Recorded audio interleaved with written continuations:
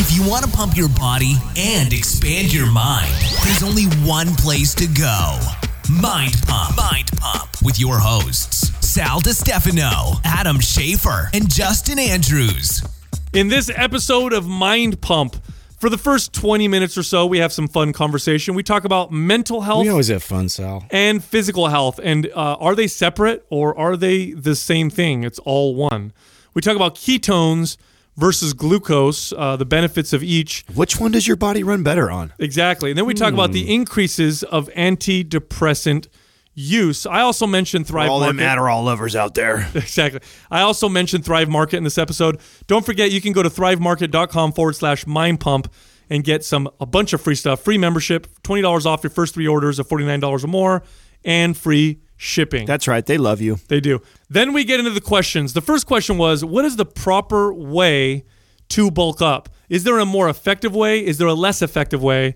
How do we recommend you do it? Pizza bulking. The second question is, how do you read studies? In other words, what do you look for? How do you determine if the studies are credible and if you should take them seriously? I deferred this one to Sal. Yeah, like red wine burns body fat. No, it doesn't. Next question was about cardio. We talk about it in terms of if you overdo it, it may sacrifice longevity. This particular person is saying, well, if that's true, then why do we see these 60-year-old triathletes who are just kicking ass? Yeah, do you want to look like a skinny raisin? Ask yourself that. Exactly. My telomeres are telling me other things. I think he just wanted to use telomeres. Telomeres. I think that's what that was. And finally, what are the top 5 most functional lifts? We have a little debate about that, but I think at the end we have a consensus. Also, MAPS Anabolic, it's our foundational program. It includes trigger sessions. Now, you don't find the trigger session concept almost in any other program. It's extremely effective. Unless it's being copied. It's the program that kind of got us our start. If you haven't done any of our programs, this is the place to get started. It is excellent for building strength, building muscle. It's a 3-phased workout. It's 3 days a week. It's about 9 weeks long, not counting pre-phase. If you count pre-phase, about 12 weeks long. Extremely effective. You can find it at mindpumpmedia.com. Don't forget, too, all the programs have a 30-day money-back guarantee also. That's right. I did want to talk to you guys about something kind of interesting. When we met with Rob Wolf. Then we had Chris Kresser here, which we don't know when his episode's going to air, if it was before this one or after. But anyway, Chris Kresser, brilliant guy in the world of functional medicine and wellness. Oh, yeah. And we're talking about this silent epidemic, the mental health epidemic that's exploding, that's crazy, and it completely mirrors the physical health epidemic. Like, we know now how poor health contributes to anxiety, depression, all ADHD, all these mental disorders, even right. And then we're medicating on top of that, and we're getting all the symptoms as resulting from that as well. Well, but besides that, we have this explosion in poor health. Of course, we're going to have this explosion in poor mental health. So I looked up some statistics. This is going to blow you guys away. Well, is this from the study he sent over to you, or is this something totally different? No. So that spurred it because he did send me a study. So the study that he showed me was that people with autoimmune inflammatory disorders like irritable bowel syndrome or multiple sclerosis are at much, much, much higher risk for mental disorders like depression or anxiety. And that's an obvious connection, especially now that we have studies that show how inflammation contributes to those and how poor gut health contributes to those and all that stuff. Mm-hmm. But it's just incredible how we try to separate the two when they're actually they're one and the same. Health is health. Right. And so I looked up some statistics. I said, okay, we know physical health is gone to shit. And it seems to be getting worse in many, many ways. Let's look at statistics for antidepressant prescriptions for in regards to anti-anxiety. How many prescriptions are being put out? How many people are diagnosed now with depression, anxiety? When my wife went in to get for a thyroid, and her thyroid was low, so they're prescribing right away. They wanted to give her an antidepressant. That was the first thing, just because they could treat something right off of her thyroid. Yeah. That was the go-to. Because her symptoms presented themselves in a common way that many times you don't have necessarily something measurable. Although she did have low thyroid, so that was the remedy. Right. But yeah, you're right. That's like the first line of defense. But my point is, mental illnesses are exploding in this country, and suicide is at all-time highs in most age groups. Suicide. Well, all this stuff is, and we're living in a time where things are. We're not combining that at all. Like nobody's the thought process. Everybody thinks the mental part is separate from the that's physical all genetic. part. What's hard is you have to tease out everything, right? You have to tease out that our population is increasing at a rapid rate. Then you bring in the stuff that, and I know people are probably it's a percentage of population, so that wouldn't matter. Oh, it was a percentage. It's not person. You're not. No, that's not total numbers. Okay, so percentage. Yes. So that does tease that out, but then you have to take into account other factors that I think actually play into this also, which is like social media. Yep. 10 years now, that's all we have of this data of all these people. Posting pictures of themselves and getting likes or not getting likes, and the oh my god, nobody likes me type of bullshit. Like that didn't exist. It exaggerates. That didn't exist 15 years ago. When we were kids, it wasn't like that. Like if you were sad and depressed because you didn't have friends because nobody knocked on your door and no one wanted to play with you, or you were picked last. Like that was it. Like there wasn't I wasn't just getting this constantly bombarded with I don't feel good about myself because your social status. So, that wasn't in check like constantly. So that's what I thought too, and I would definitely bet that social media plays a role. We don't have enough data yet because it hasn't been around long enough yet. But I would definitely bet, if I were to bet money, I would bet it does. Although science has an interesting way of proving us wrong, right? However, if you look at the growth of diagnosis of these mental disorders, it's been growing since the obesity epidemic began. So way before social media exploded, you see this rise, 80s, 90s, early 2000s, that's continued to rise. So it's not like we saw this kind of constant amount and then this jump. Well, then the debate with that would then be just the awareness of it and then people sharing it, and we're now familiar with it, because go back another 20 years or 30 years before that, and it was something that we didn't even diagnose, right? Well, suicides are up too in all age groups. Right. I mean, for me, if I look at the whole thing, I think there's a lot of factors that you can speculate, but the one that I think is pretty guaranteed, at least for me, and the science show this, although a lot of people don't talk about this, is if your physical health is poor, you're probably not going to have great mental health, or at least your odds of having poor mental health are much higher. It's interesting to me that this is even a debate with a lot of people. We have studies that show that exercise and nutrition are as effective or more effective than antidepressants for treating mild to moderate depression. That's already established. Well, and this goes back to what we've talked about before too, that a lot of people think they feel good because they don't know what great feels like, or they've never felt their body at optimal and what it feels like. So even those that are running around that maybe carrying themselves 20, 30, 40 pounds overweight and eating whatever the fuck they want, and they feel like, oh, I'm totally fine.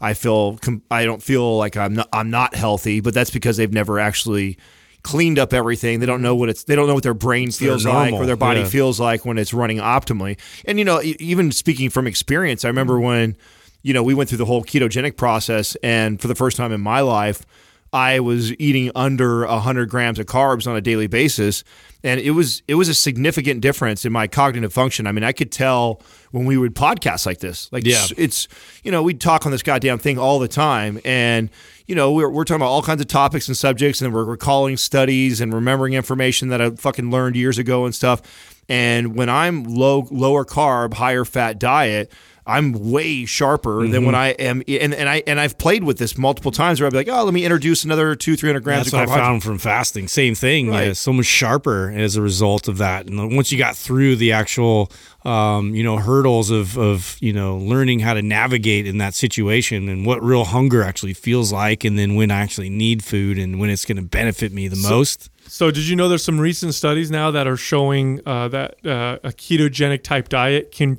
help treat or can be used as a treatment for anxiety and mild depression? Yeah. They're actually that makes sense. Yeah. They're actually showing now that exactly what you said. Now that I want to be clear, it's not the answer to everything. I think it may be good for a lot of people, and I think when people are in a study like that, it's not going to hurt people to try it. Well, what I think is when you're in a study like that, they probably went in with a shitty diet, and so yes, it was keto, but it was also probably an improvement. Right, you have to unpack that, right? Like, it's not the fact that it's the ketogenic diet that it's now making these people feel better or less depressed. It's probably the overconsumption of processed foods and sugar and carbohydrates and then the switching over to probably more whole foods, higher good healthy fats, and that it's really not the diet. I think that's what we were always trying to get that message across, that it's not this such thing as a magical diet that's going to make a person feel this way, but there are characteristics that come from a ketogenic diet, which is eating a higher running higher on ketones. Like, feel what that feels like. A lot of people don't understand. Like, in your brain, like really, like it thrives with ketones. Like, it's interesting. It's on that topic of running on ketones versus like glucose. It's funny to me.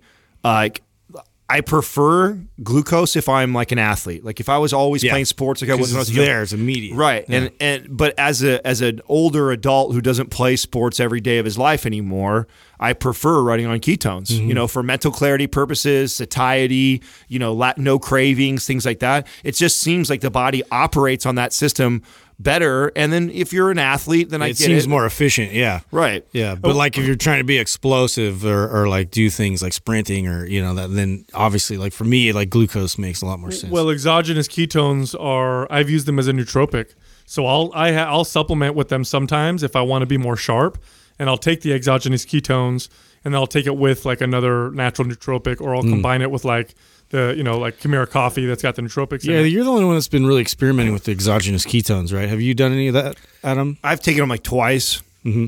I'm not a big fan. Who was it we just recently discussed this Rob with? Wolf. Was it Rob Wolf? Yeah. He made some good points. He talked about like, here you've got the exogenous ketone supplements. You take them, so they do raise your ketone levels in your body. So now you do have ketones, but people are taking this who also have adequate glycogen and carbohydrates in their system. It's still in their system. So now sending two different signals. Not only are you sending two different signals, but the only time a human body will have high levels of both ketones and carbohydrates or glycogen present is in ketoacidosis, when they're diabetic and they're not, it's in an unhealthy state. It's in other unhealthy, words. Yeah. Otherwise, it doesn't happen in nature. You don't get ketones unless you run out of glycogen or ketones. And not to mention, too, we're splitting hairs here, too. Like, to me, and it's expensive ass fucking supplement. Yeah, it is, man. Those things are like $50, $60 like a pop for like a... Remember how much CBD? We're looking into that? Dude, it's just, exactly. No, it's a great example. CBD is another one that we promote, talk about because of the benefits that we have found. I mean, we just had an episode where we discussed about the health benefits behind marijuana. But, of course, what we're going to do is we'll take a little bit of that science and good information. We're going to package it into a supplement, wrap everything around it, make it sound like it's a fucking miracle supplement, and charge you $60 to take this fucking CBD with it. It's just like, that's ridiculous. Like, for the amount of advantage that you're getting for that, unless, like we talked about earlier, if this was somebody who's got cancer, or it's like, then at all costs, I'm trying everything I possibly can. But for the everyday person who's trying to use ketones for better performance or fat loss, or it's like, come on, you're splitting hairs. I would much rather invest that money in something else that is going to benefit you long term. So I got some statistics here for you based on what we were talking about earlier with mental health disorders. So from 1999 till 2014, there's been a 65% increase. Wow, 65 in the amount of people using antidepressants. So huge jump. 65% increase, right? Fuck. Huge jump. Now, there's two sides to that too, right? Because that could be the over pushing from the fucking medical side too. Agreed. Because it's easy, it's more accepted, because it's already going. So then they're pushing it on top of it. It's quick, easy. It's a condition they can treat, right? Yeah. Real quick. Yeah. So I agree. But and we probably know they're addictive. So it's just like a drug dealer. Well, I mean, they're not necessarily addictive, but they will have dangerous withdrawal symptoms when you go off of them. That's addictive, motherfucker. Yeah. That's fucking addictive. So here's the thing. When you look at countries who have this kind of poor health epidemic, you see the similar type of pattern, although the U.S. kills everybody in per capita prescription drugs. I mean, it's incredible. We are the most. Oh, we're the biggest drug dealer in the world, bro. Yeah, by far. 100%. We're the biggest drug dealer. Here's some more statistics. Adults between 20 and 44, the prescriptions of ADHD medication and anti-anxiety medications has increased 30%.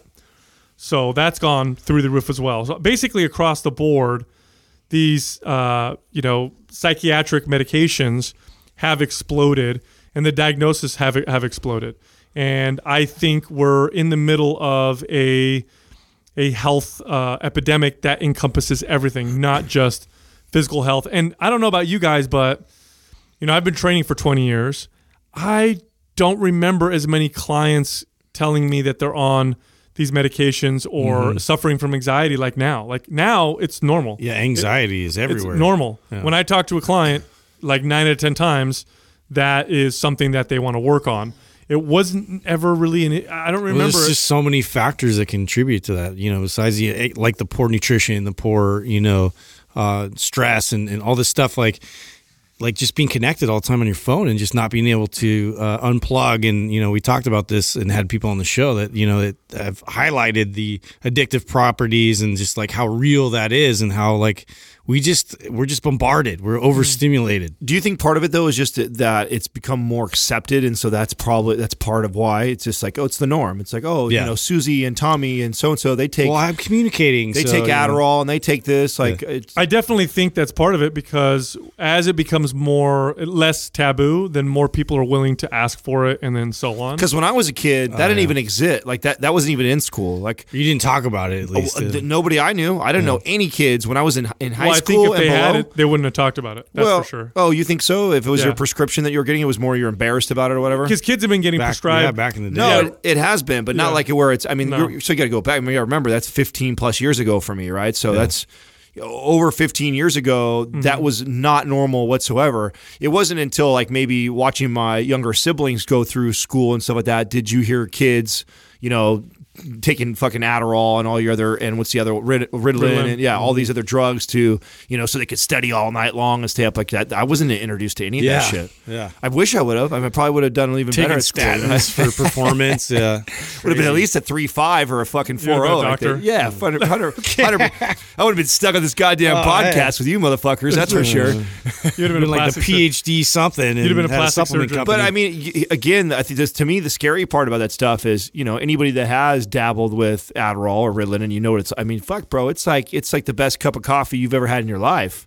And, if you're a kid who's trying to study and work. Bro, the base molecule is, like methamphetamine. It's a methamphetamine drug. Yeah. It's legal. That's the only difference. It's legal crack is what it is. And, you get your hands on that at a very young age. Talk about what that's setting you up for long term. Well, I mean, besides the psychological dependence, you have a developing brain, which your brain is plastic. In other words, it reacts to its environment and your nutrition and stuff, and that'll direct how it develops and where it's going to, develop more connections and where it's going to have less connections. So you can't tell me that taking a psychiatric drug isn't going to affect that in some way.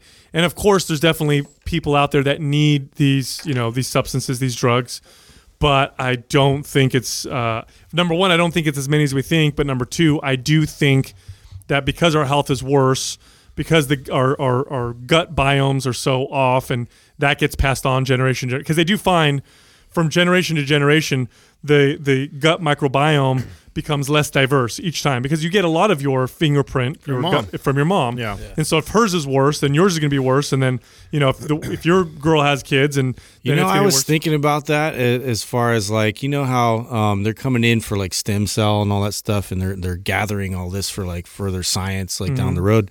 Like, I was wondering about that as far as like the microbiome, like if somebody were to kind of have like really quality microbiome that they swab, with a newborn to set them up, even better. The hard part is like we don't even know what a quality microbiome. We don't know it yet. I'm saying in the future, for sure. Yeah. For you know what I mean? 100%. When they figure this out, we are going to see medications where it's specific bacteria for specific things. Oh, you have, and I'm not even exaggerating. Well, they're already somewhat playing with that when they swipe the mom's vaginal canal after a C-section, right? I mean, you're basically putting bacteria into their system or their mouth. Yeah, so but what I'm talking about is, and you mark my words, this is going to happen. Thank God we don't remember that. Yeah, you know what I mean? This is going to happen in medicine. They are going to make specific or do you? strains. Did you have this weird? Or do those kids? Is that like imprinted in your head somewhere? Or do those kids have a weird fucking relationship with their mothers? You know what I'm saying? They could be. Has anyone done a study on that yet? I don't know. That's something that I haven't. How long have they been doing that for? Has anybody done a study on that? Well, it wasn't that long ago. I mean, C-sections were like a dime a dozen not that long ago. Then we found out that it was what was the percentage of kids that were born with autism that went through C-sections. It was it's just higher rates, much of higher allergies and all kinds of everything, things, right? So but how long ago was that? Wasn't 10 years ago? Was it? No. So, No, and so we don't know if there's always a cause and effect to everything. So we might have fixed the allergies, but now you have this weird sexual addiction to mothers. Wow. No, dude. Yeah. First of all, if you're born naturally, you come through her vagina. That's why why would all that that's be on worse? you porn. Well, I get swab it now. coming through mom's vagina and getting it swabbed in your mouth are like two different things. Not to me. really, dude. Not really. I got an idea. Hey, would you rather me swab my toe and put it in your mouth, or you want me to put my whole foot up Gross, in your mouth? dude. Come on, man. Like, let's clean it up in here. Yeah, I want to talk about that. Anyway, Making what I was- Justin feel uncomfortable. Anyway, God damn. what I was going to say is they're going to design specific, medications of specific strains for particular ailments, including mental ailments. Mark my words. You will see here. Take this probiotic for depression, for anxiety, for whatever, and people are going to be taking them. That's going to be a huge part of medicine in the future. But the question that I have with that then is it better for us to use probiotics like that to kind of create this healthy bacteria, or is it better to again address lifestyle, eating habits, things like that to promote a healthier gut? I don't think in many cases we're not going to have a choice. Yeah. That's the problem. Well, you know what I mean? I think that's going to be the problem. It's going to be like What do you mean? I think we'll always have the choice. I think the way our lifestyles are going, we are 100% heading in that direction because that's still better than the route we're going right now, right? So I agree with you on that. But then you have to ask yourself, like, I could see it being not as good for us than it would be to change behaviors, habits, not go through certain. Ideally, both, right? Right, Yeah. right, Or just the lifestyle. Yeah, right. I think it'll always go back. Overhaul. I think it'll always go back. Even remember when I told you guys I started supplementing with vitamin D after you shared the Harvard study with me, right? He likes the D. Yeah, that's right. After He's the one. yeah, it is, right? So after that, like then it kind of dawned on me, like when I really noticed this happen was when I started working in gyms. I mean, I was literally born like taking in the sun all day. From sun up, sundown, I was in the sun to the point where I had a really, really dark complexion. And it wasn't until I was in my 20s when I started working in gyms did I not have that lifestyle anymore. And it took about 4 or 5 years, and all of a sudden out of nowhere, here comes psoriasis. And then you shared the study with me years down the road. I'm medicating with steroids, doing all these things like that to suppress the psoriasis. Meanwhile, I've got this vitamin D deficiency that should have been fucking obvious, right? Knowing that that vitamin D is correlated with all almost skin issues, and then it makes so much sense to me that I went from being somebody my entire life that was exposed to tons of sunlight, getting tons of vitamin D, more than my body probably needs, to all of a sudden getting like zero. Yeah. Literally, like because I would work. I just got more freckly. I would get to the gym before the sun came up, and I would work till the sun came down. So, and for years that's where it was, and then all of a sudden this comes out. And vitamin D acts like a hormone in the body, right? Right. So right. So affecting that also. All kinds of shit. Right. And so for me, then I started supplementing with vitamin D. I noticed it helped suppress my psoriasis, but then I go like, okay, well, I'm one step better than what I was before. I'm still not like the ideal. The ideal would be in the sun. So, yeah. So now I've tried to, and I know that our fans love to hear when we like implement things like this in our life. So, the other day I had to take a call, right? And I was on the phone. It was just a business call, and it was like a 45-minute call. And I was sitting in my living room because I was sitting there on the computer working, and it was still sunny outside. And I'm like, what am I doing? Like I just stepped right outside, sat in a chair. It was a beautiful day. It was like 75 degrees. Like, isn't it great? Right. And it felt amazing. And I felt so good afterwards. But just having to retrain myself to think about that, like, wow, how easily I could just kind of cut that out of my life. It was such a part of my life as a child, and you don't think, of course, twice about it. Then I get older, and now because my body finally has expressed itself and said, fuck you, here's psoriasis for being an asshole and never being in the sun anymore. And then your body's a jerk. And then I go see. Then I go talk to Western medicine, and they say, "Here's a steroid for it. Take some shots. Here's some put some cream on it. Put some cream on it." And then I'm like, the whole rest of my life rubbing cream on myself, and not realizing that every time I get stressed out just a little bit about putting the cream on myself, that's flaring it up more anyways. And so playing this game forever, and then it's years later, you hand me a study about vitamin D being correlated to it, and it's like, okay, let me try supplementing. Then oh my god, I should have just been outside more. And not to mention the side effects of those steroids and creams you had to use, right? Which sucks. It just blows my mind that you go somewhere like that and they don't even mention that. But part of it's our fault. Like, how many people do you think if they went to the doctor and the doctor goes, okay, I'm looking at your lab results right now, and here's what you need to do. Yeah. I want you to exercise 3 days a week. You need to get better exercise. Let's go outside at least 20 minutes a day. And here's your new diet. Foods, here's your new diet. And then they hand it to them. How many people would do it? It's crazy. You're right. Even I wouldn't do it. But if you explain to me why I'm supposed to go out and what I'm more than likely. So deficient. you see the flare-ups, you're actually going to like take that into consideration. Right. I think I could change it. I think that's the missing piece, right? And this is why no one does that, because you get 12 minutes with your doctor, so he's fucking blah blah blah, blah and then tells you what to do, and then you're off.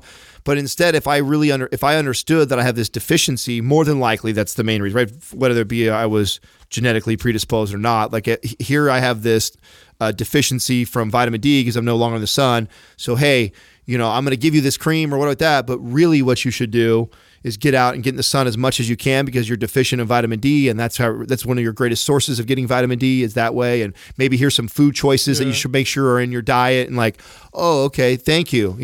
It's you know what though, they do that for certain things. Like when people go to the doctor and they're given a statin or blood pressure medication. I know, because I have family members that go to the doctor and the doctor will say to them, okay, we're gonna have to raise your blood pressure medication, but if you just lost weight and you exercise, and you wouldn't have to take as much. And you know what they do? Yeah. They go take the fucking double dose. Yeah, they go take more medication. They're lazy dude. as fuck. And they're my family members. My family do. And I'll tell them like this is what you listen. You need to work out. You need to write. Nope, no, they don't want to hear. Wait a minute, you're healthy. You're taking a bunch of pills. Yeah. So yeah. Let me put it this way. They get pissed off when they have to take a pill more than once a day.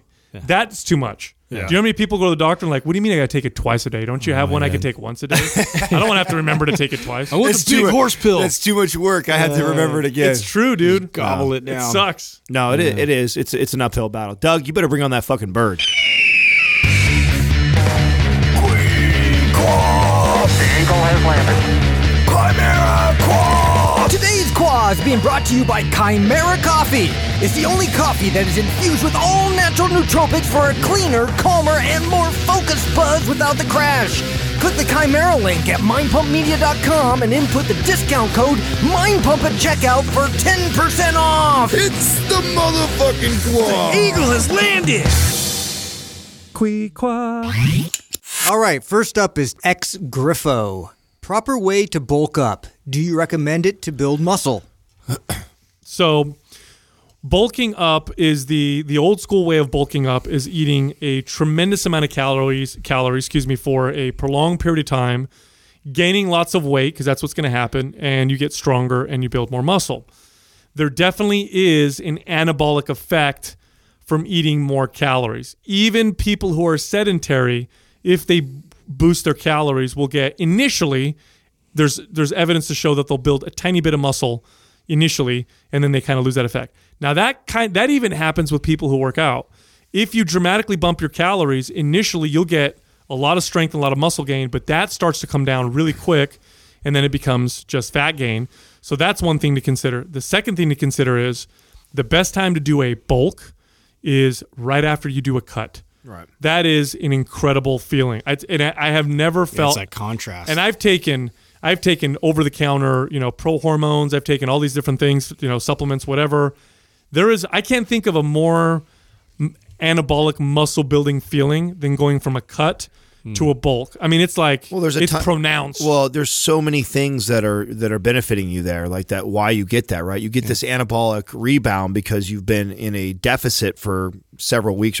I wish I would have known this because my first, fat loss, weight cut ever in my entire life was at fucking 29 years old. Like my whole life I was on the bulk because I was the skinny kid who was always trying to maintain your muscle mass. Trying to build muscle. So never in my mind would I ever think, for the next 3 to 4 weeks, I'm going to try and lose weight. That just seems absurd. But had I known what I know now, and had I gone through what I went through in my late 20s, this is what I highly recommend to any of the young hard gainers.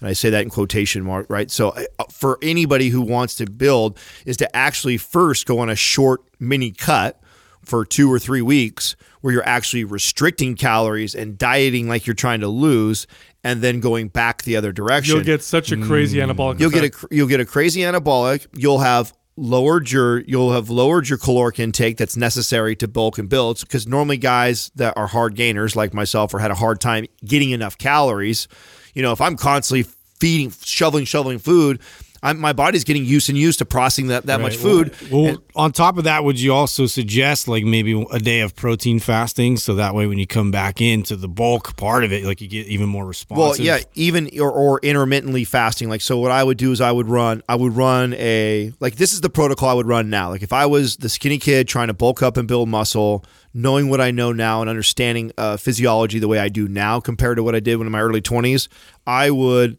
cut first for 2 or 3 weeks where I'm pushing as low calorie as my body can handle, where it's relative from where you're at right now, trying to lean out. Because part of what I'm doing by doing that too is your metabolism is going to slow down. Like your leptin's going to get suppressed. It's the opposite of what we tell people to do when they have a slow metabolism. Right. It's the opposite, right? So I'm kind of trying to do that. I'm trying to, in a sense, kind of slow my metabolism down by reducing calories. And then I'm going to come back the other way. And when I come back the other way, you reintroduce 500 calories more than wherever your new maintenance is at, and you're going to feel like a fucking champ. You right do, afterwards. and in fact, you'll put weight on quick. In fact, when I coach people through bulking now, even through their period of bulking, I have them inject low-calorie days. So the same. Okay, so it's really no different than how I would recommend someone cut. When someone's trying to get leaner, right? We have to tell them to add calories. I'll first. undulate their calories, and I'll give them a day or two that are higher calories because I know it helps the metabolism. With someone who's trying to bulk, it's just the reverse. It's the flip. I'll have them most days be in a big surplus, and then there's going to be a day or two where they're actually going to be in a deficit. That's another way I like to use it. And when people do that, they get more lean body mass and more strength gains from it and less fat gains from it. Yeah. And I know you're listening right now. Some of you listening who are thinking, I don't care if I gain some body fat. I'm really skinny. Yeah. No. You would rather gain muscle. That's the point. The point isn't necessarily you don't want to gain fat, although a lot of you don't. The point of it is you'll build more muscle as a result of utilizing it this way. If you are not anabolically enhanced and you are trying to do this like everybody else you see on fucking Instagram doing it, you're going to have a hard-ass time because what's going to happen is you're going to put on, if you do what they call the dirty bulk or just get big, just right? eat a bunch of shit. It's winter, and this is coming up right now. You're about to see all the dirty bulk season. All the Instagram turds are going to start posting it's bulk season. Yeah, like everybody Fruity Pebble pizzas. Everybody is popping Pop-Tarts, and we're going to go up 20, 30 pounds because it's winter and it's bulk season. And out of that 20 pounds, 16 of it's fat. 4 of it is actually muscle. So you did put some lean mass on. That's why you feel your strength go up and you feel stronger in the gym and you look bigger. You're filling your shirts out. Then you decide you're going to come back the other way and you go to an extreme cut to lose that 16. And you're back where you started. And you're back where you started. And if you're very lucky, you're up 1 pound of muscle. Dude, you've been way better off gradually building it up. I am speaking from personal experience. Yep. Every year I would get I'm 6 feet tall, right? I walk around about 190 pounds. I used to get my body weight up to between 220 to 230 every winter. Every winter, I would gain 30 to 40 pounds. And then every summer, I'd drop it down and try and get to about 10% body fat, which would be probably anywhere between 190 something, in the mid 190s. Every year I would do this, and I'd always come back the same. It wasn't like I was gaining muscle every year. It was the same kind of back and forth, and it just wasn't as effective as when I started to learn how to do these mini cuts and mini bulks, where I'd go on a 2-week deficit and then go in a 4-week surplus. 2-week deficit, 4-week surplus. Of course, overall, surplus is I'm in a surplus more often because my ultimate goal is to gain. But I would always have these deficits because I would notice just tremendous effects when I come out of them, bump up those calories. It would all go to my muscle. In fact, if I got myself really lean, because there's a couple times where I got myself down into like the 5%, 6% body fat range, I would bulk, and for 2 or 3 weeks, I would be shredded. I would be shredded still. I would just get bigger. And it was like the most awesome, it's like one of the most awesome feelings. So that's the proper way to bulk. The improper way to bulk is to eat a shit ton of food all the time, consistently, week in, week out. You're going to lose the anabolic effect within a few weeks, and it's just going to become like fat storage. And not to mention, once as a male, once we get beyond 15-17% body fat, our testosterone starts to suppress. It can start to affect it. I think it's around 20%. But yeah, I think it's more like 15. Is it really? Yeah, I think so. I think it's like 15 for a male, and maybe it's 20, 25 for a female, right? But once you start getting around that 15% plus of body fat for a male, your hormone levels start to dip, which that's the last thing we want to happen if we're trying to build muscle is to suppress testosterone at all. Well, fat is a estrogen sensitive hormone, and high amounts of body fat in men act like estrogen, and you'll see estrogenic like qualities. Men get boobies. And they do. So, yep, that's the proper way to bulk. Mini cuts, mini bulks. We talk about, you know what? We did a YouTube video. You and I did a YouTube video. We did that. We talked exactly about this. Yeah, so you should on Mind Pump TV. You can go find where Sal and I discuss, I think, undulating calories or something. Now, so what are some of your guys's like now? Right now that we know better, because I'm gonna actually I'm gonna do a bulk pretty soon. I'm gonna do a bulk, a mini bulk, which I haven't done in a while, like a concentrated one. I'm gonna do it towards the end of November, going into December. I have it all planned out, but the way I do it now is very different. Like the way I used to do it was all calories, like anything I could eat, I would eat, and the more I could eat, the better.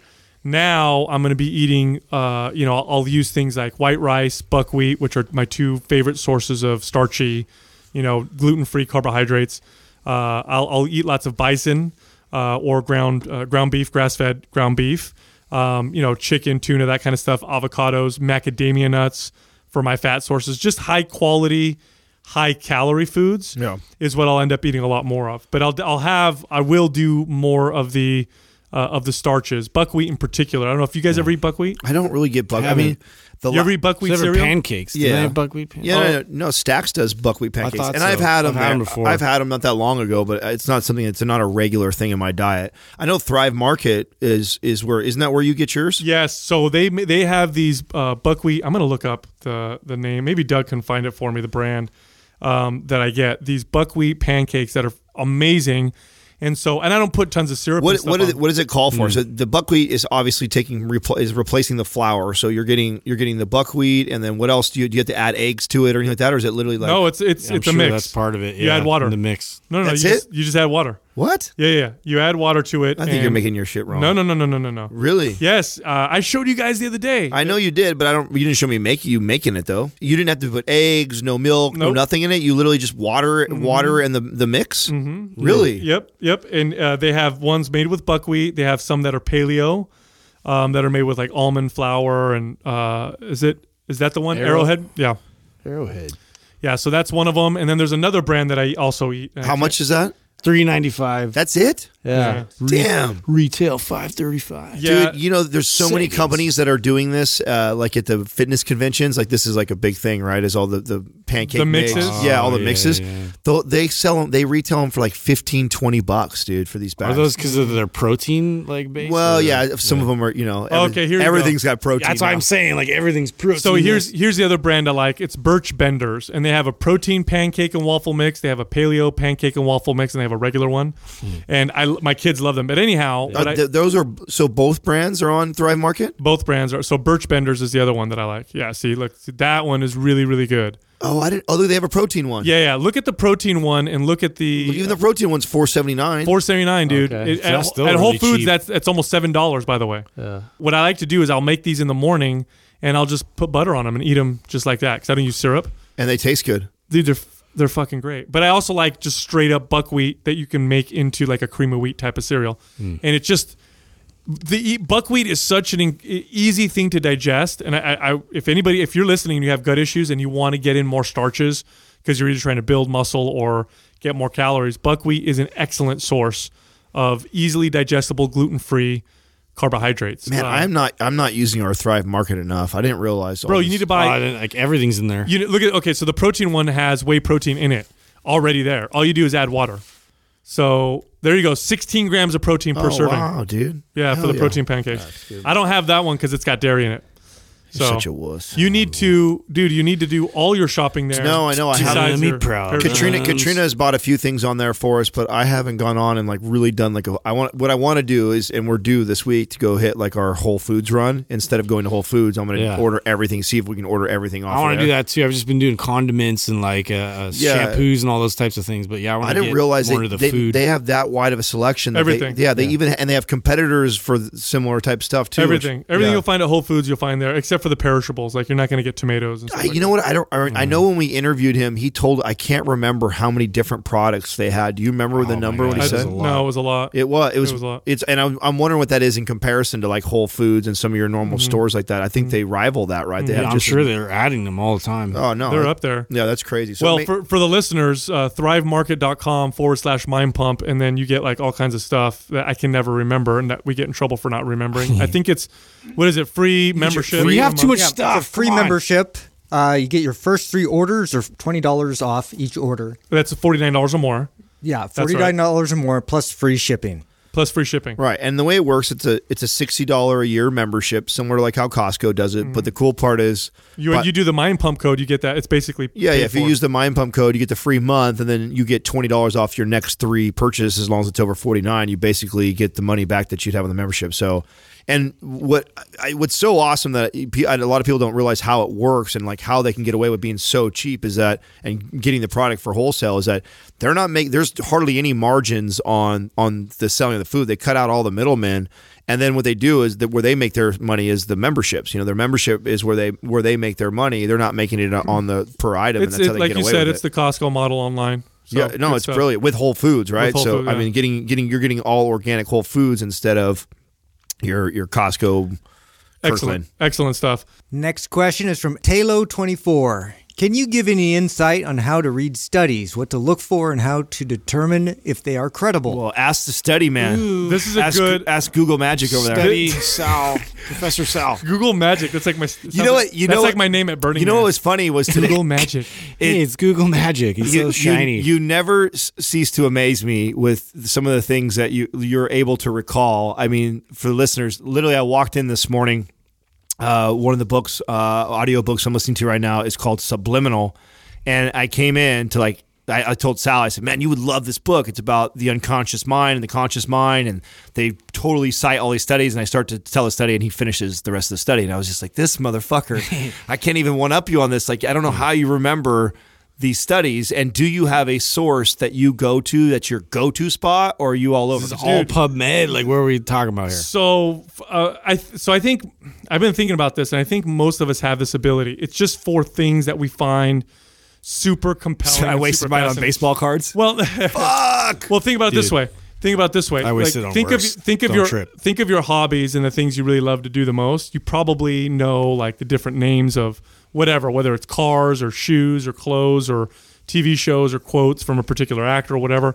For me, it's just for whatever reason it's studies, and there was no value in it whatsoever until I got a podcast. So thank God we have a podcast. Now I can use this totally worthless. You found your purpose. Yeah, it was cool at like parties and stuff, and that was it. It's a party. You know what I'm saying? Just see him up there with like a smoker's jacket. Just, hey guys, I want to tell you about this microbiome study. That I read 3 years ago. PubMed. That's a Huh? Anybody? Where'd everybody go? great way to pick up on girls. Yeah. Hey, did you know blue eyes didn't show up until 30,000 years ago? And what? Oh my God! Please share that. That's the truth. That's true, isn't it? Yeah. Yeah, they called you pussy. So slayer. no. This I've heard this before. Okay, so blue eyes weren't always around. No, it's a relatively new. I don't know how long ago it was. Maybe it was 30,000 years ago, but it's a relatively new in the whole scheme of things. So variation. What are the common colors? Do you remember all this stuff? No, I don't remember that. I know brown. Oh yeah, that's the most common one. I don't know. And again, it's random. I'll remember random shit. It's not directed. You know what I'm saying? I can't direct it. So here's the thing with studies. Bits and pieces. This is a good question because you see a lot of sensationalized articles on your social media that will say things like red wine, boosts fat loss. Super biased stuff. Yeah, eat chocolate if you want to, gain muscle, or a compound in chocolate was found to prevent Alzheimer's or whatever. Yeah. And so you'll read these headlines and you're going to be like, oh shit. And then you share it and you're like, dude, check out this study. It's freaking awesome. What you need to do is you need to look into the study and look at a few things. Controls. Number one, look at the sample size. So that means how many people are in the study. Yeah, there's 4 people. It's irrelevant. You see studies like that. You could. And you could pick 4 random people and just by chance pick 4 similar people who are then going to skew the fuck out of a study, or even 10 people. Like if I took 10 people from a gym and I sampled them and I asked them fitness questions, the answers I'm going to get aren't going to really be representative of the population, right? Because they all 5 out of 6 because less than half the population is working out, so you're not even addressing half of. That's it. Here's it, and most studies, I hate to say this, most studies are done on males between, I believe, the ages of like 20 to 30, like college age or a little older males, white males. So that alone, we're the ones willing to experiment. Well, willing to experiment. Test on me. In college as projects. So that's another part that people don't understand about studies is most studies that we see that actually get promoted and put out there that are biased, it's because they're expensive to do. Yeah. And so it's not like we're running around doing all these great studies on stuff. So when you do see one, 9 times out of 10, it's funded by someone. It's funded by a company that it already had a desired outcome before they went into the fucking study. So it's as biased as it comes. Yep, and you can tweak data all over, like however you want. I used to tell clients all the time, I'm like, give me any topic you fucking have heard about with health, fitness-wise, nutrition-wise. I'll sell you on both sides of it. Yeah. I'll sell you how it's the worst thing for you ever, and I'll sell you how it's the best thing in the world So for you. you want to easy look to at spin the data. So sample size is important. How many people are in the study?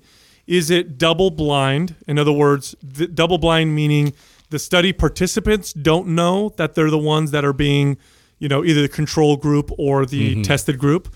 So in other words, they don't know if they're getting the active ingredient when they're taking the supplement or pill or whatever. It could be whatever. The people giving the test don't know either.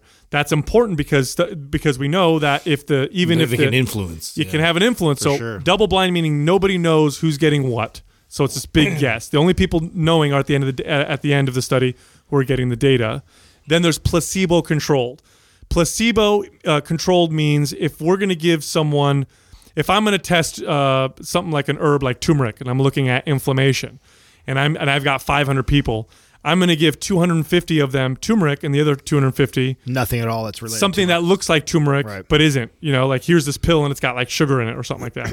And because which is a very bad example because if you're testing for inflammation and you gave sugar pills, wow, these you would levels. inflame. Skyrocketing. That's a good point. What the hell's going on in there? I'm just gonna call you on it because if you fuck with me on that one for sure. Wow, looks like turmeric lowers blood sugar. Heroin. Why is everybody asleep? Yeah. So that's important. Double blind, placebo controlled. You want to see if it's peer reviewed. In other words, has it been reviewed by other people in this field? And then look at the consensus of studies. There's meta-analysis where they'll take many studies on this subject, and you're going to see this general trend. Because one study will point you in a direction, but rarely is one study conclusive. It's typically going to tell you, oh, wow, looks like people who take multivitamins tend to live longer.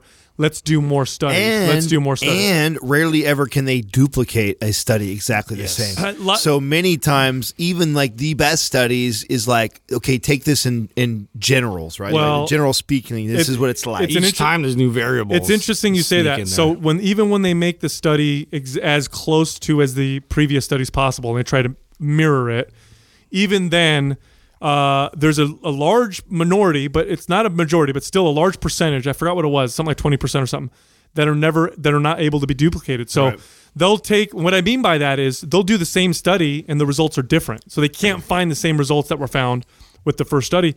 That percentage goes up with psychological based studies or behavioral studies. Behavioral studies, I think something like 40% of them they can't be duplicated. They can't mimic them.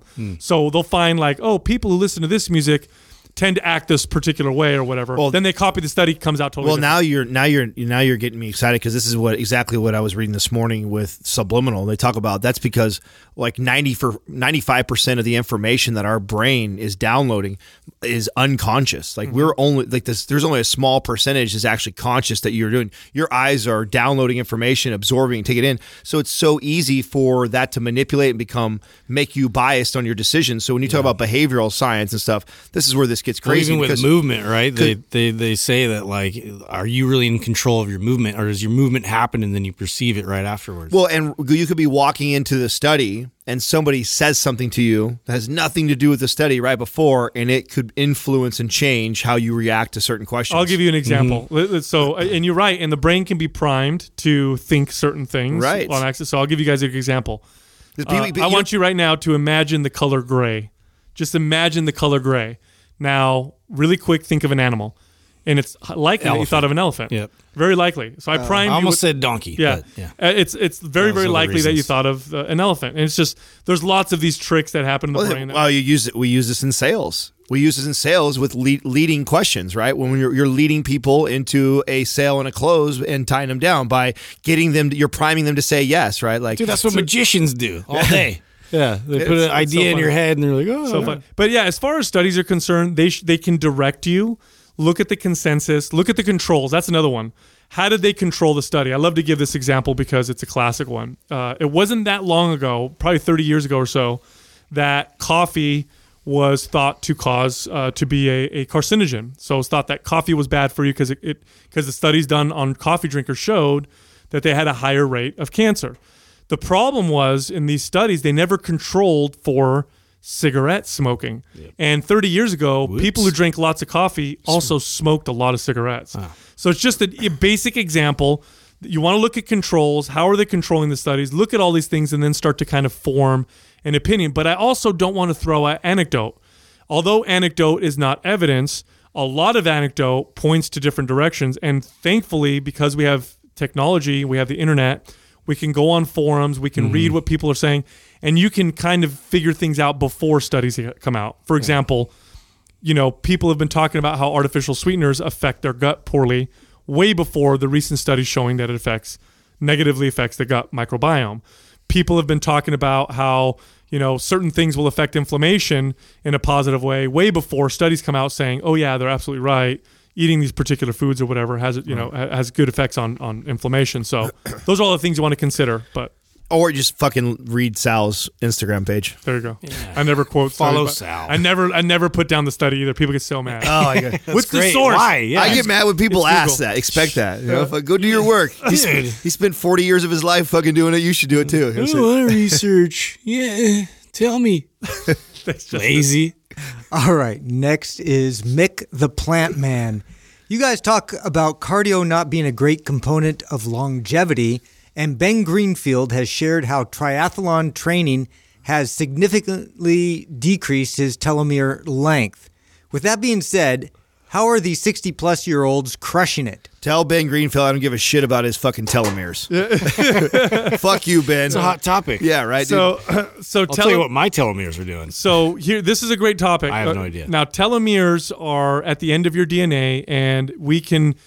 They are a good signal for aging. So if you have your biological age, and then your telomere will tell you your how old your body is in terms of, its health or whatever.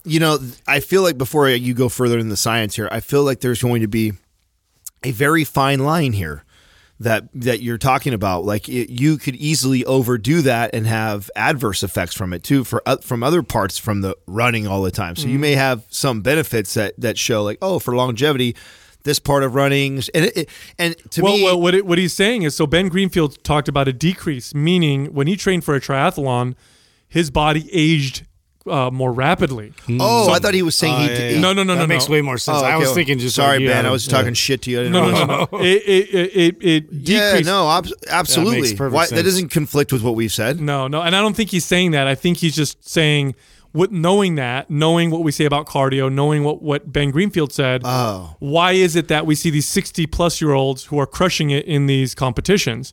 Well, what's your goal? It doesn't make sense to me. They're efficient at that movement. Why'd you pick this question? This is not a the very good conflict question. is. I'll tell you Let me tell you what's wrong with it. One, we agree with that with Ben, absolutely. And you can be 60 years old and crushing your sport. I mean, we talk about this all the time. Like that doesn't mean. Well, this is important because doesn't mean optimal health. Thank you. It's important. What do they look like? This is important because like a fucking skinny raisin. Well, eating. That's what they look like. Eating and you training. Run that much. Show me somebody who's been running for fucking 60 years. It is kind of raisin-esque. Tell me somebody who's been. Show me a picture of somebody who's been running for 60 plus years. Okay, getting closer to that doesn't death. look like a fucking skinny raisin. That's what they look like. Yeah. Well, it's oxidative stress, and it's not just all. It's not just that all skinny raisin people run very long. That's not the correlation here. It's fucking that when you do that, it makes you look like that. Yeah, that's what makes you look like. So skinny raisin disease. So here's the thing. It's a thing. Hashtag. That's a new hashtag we're starting. Training and eating for maximum longevity is not the same as training and eating for maximum performance, and vice versa. No. If you train and eat to maximize your performance, especially for stamina-based and endurance-based sports, you are going to be taking away from longevity. That's a fact. So I hate to say that, but if you're kind of, you got to balance the two. Now, if you're a competitive athlete, this is your livelihood, well, do your thing. If you're an everyday person that just wants to be fit and healthy, this is something you should look at because, I could push my body and squeeze out another 5 pounds of muscle on it. Is it worth reducing my longevity and overall wellness? No, it's not, because 5 pounds isn't that fucking big of a difference anyway. Yeah. Same thing with taking 30 seconds off of your marathon time or whatever. So, consider those two things. Longevity is very different. In fact, when they do studies on the world's blue zones, this is where people live. You have a disproportionate amount of people who live to 100 or older, more so than the rest of the world. All of their activity, everything they do revolves around moderation. Yeah. It's all consistent, daily, moderate, low to moderate intensity of their movement, activity. Is moderate, everything. None of them are hardcore exercisers. None of them are competing in powerlifting. None of them are running marathons and doing CrossFit. No. They're all they're very chill. That's it. They're chill. They're active appropriately. They challenge themselves kind of a little bit on a daily basis, but nothing extreme or hardcore.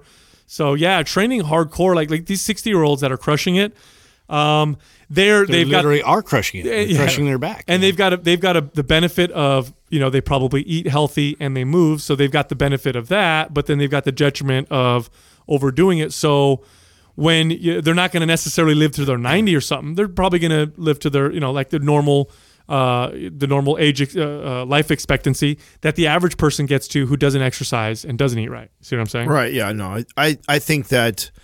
And I think somebody who's been running, and I know we tease the runners all the time on here, right? We're anti-running. Poor runners. I just think that there's so many people in the running camp that think it's the best thing for your body because maybe they've been in the best shape of their lives while they're running. And I think that's mainly what we're always trying to address to people. It's like, no, and I definitely think that somebody who decides to run and make healthy choices of eating is far better off than the couch potato who never exercises and eats potato chips all day long.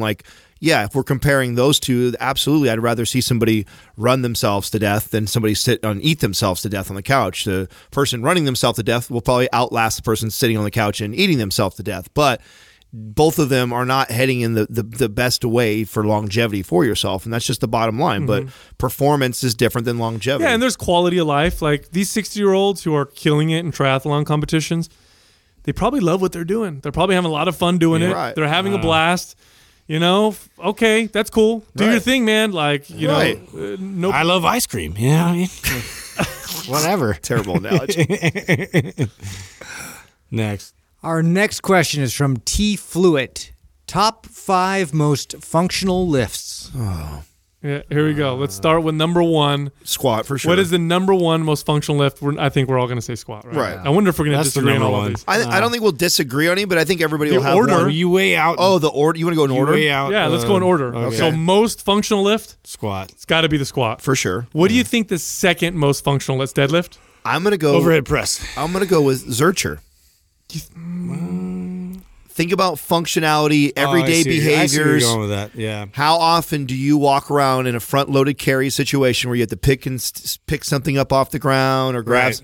To me, well, they're so similar. I know. But if we're going in order, 1, then 2, like that, I feel like you'll outrank deadlift. But then you take that box and you put it up on the shelf. Deadlift is overhead pressing. Deadlift is my 3rd. Overhead press is my 4th. Okay, because I would go barbell squat, deadlift, then I would go overhead press.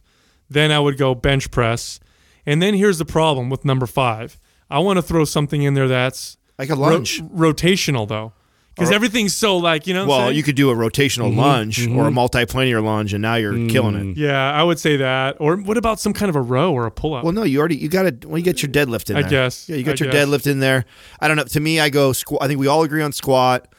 I go Zercher squat, even though they're similar. I still think that you got to get a front-loaded, holding something type of exercise. Whether you do, it's a good point. You could combine the Zercher with a multiplanar lunge. You get real functional here. Yeah, you want after you hit the big 3 or so, I feel like it's kind of like you could. Well, I would say goblet squat is very similar to just Zercher squat, right? Because it's like you're holding something in, but you're trying to keep you're not really going to be lifting anything that's much bigger than your body. Well, how about this? Let's go this way. What are the most functional or foundational movements?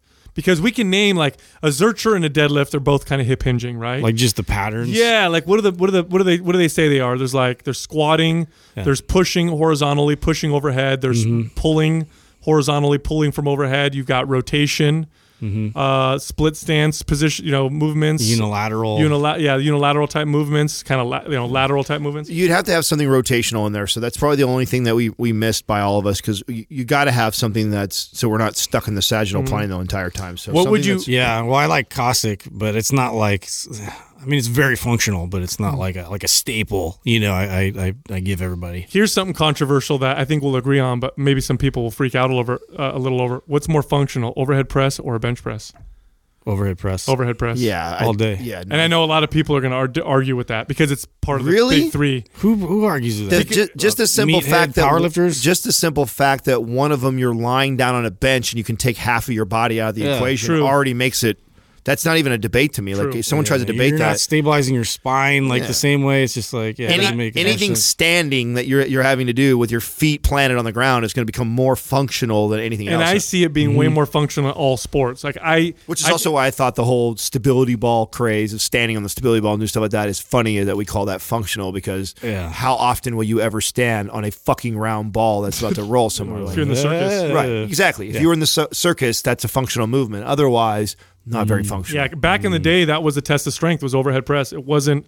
Bench press came in later, much later. Bench press. Yeah, that's a great rotation. You want a rotational? Yeah, let's add the bench press for the. So there you go. There's your rotational, overhead strength, and hip hinge all in one. I mean, I like that one. Did we make a bench press video for YouTube? Yeah, Justin did. Did I do a long one? time ago? Long time ago. At the other gym. Yeah. Oh, good. So you can go to our YouTube channel and look up the bench press. It is an old school, extremely functional movement. Old timey. For you bodybuilder types or people who like to develop your muscles. Mind Pump TV. It'll give you incredible back and delt development. Watch your back, it's a delicate movement if you haven't rotated like that before. Thank you for listening to Mind Pump. If your goal is to build and shape your body, dramatically improve your health and energy, and maximize your overall performance, check out our discounted RGB Super Bundle at mindpumpmedia.com. The RGB Super Bundle includes MAPS Anabolic, MAPS Performance, and MAPS Aesthetic.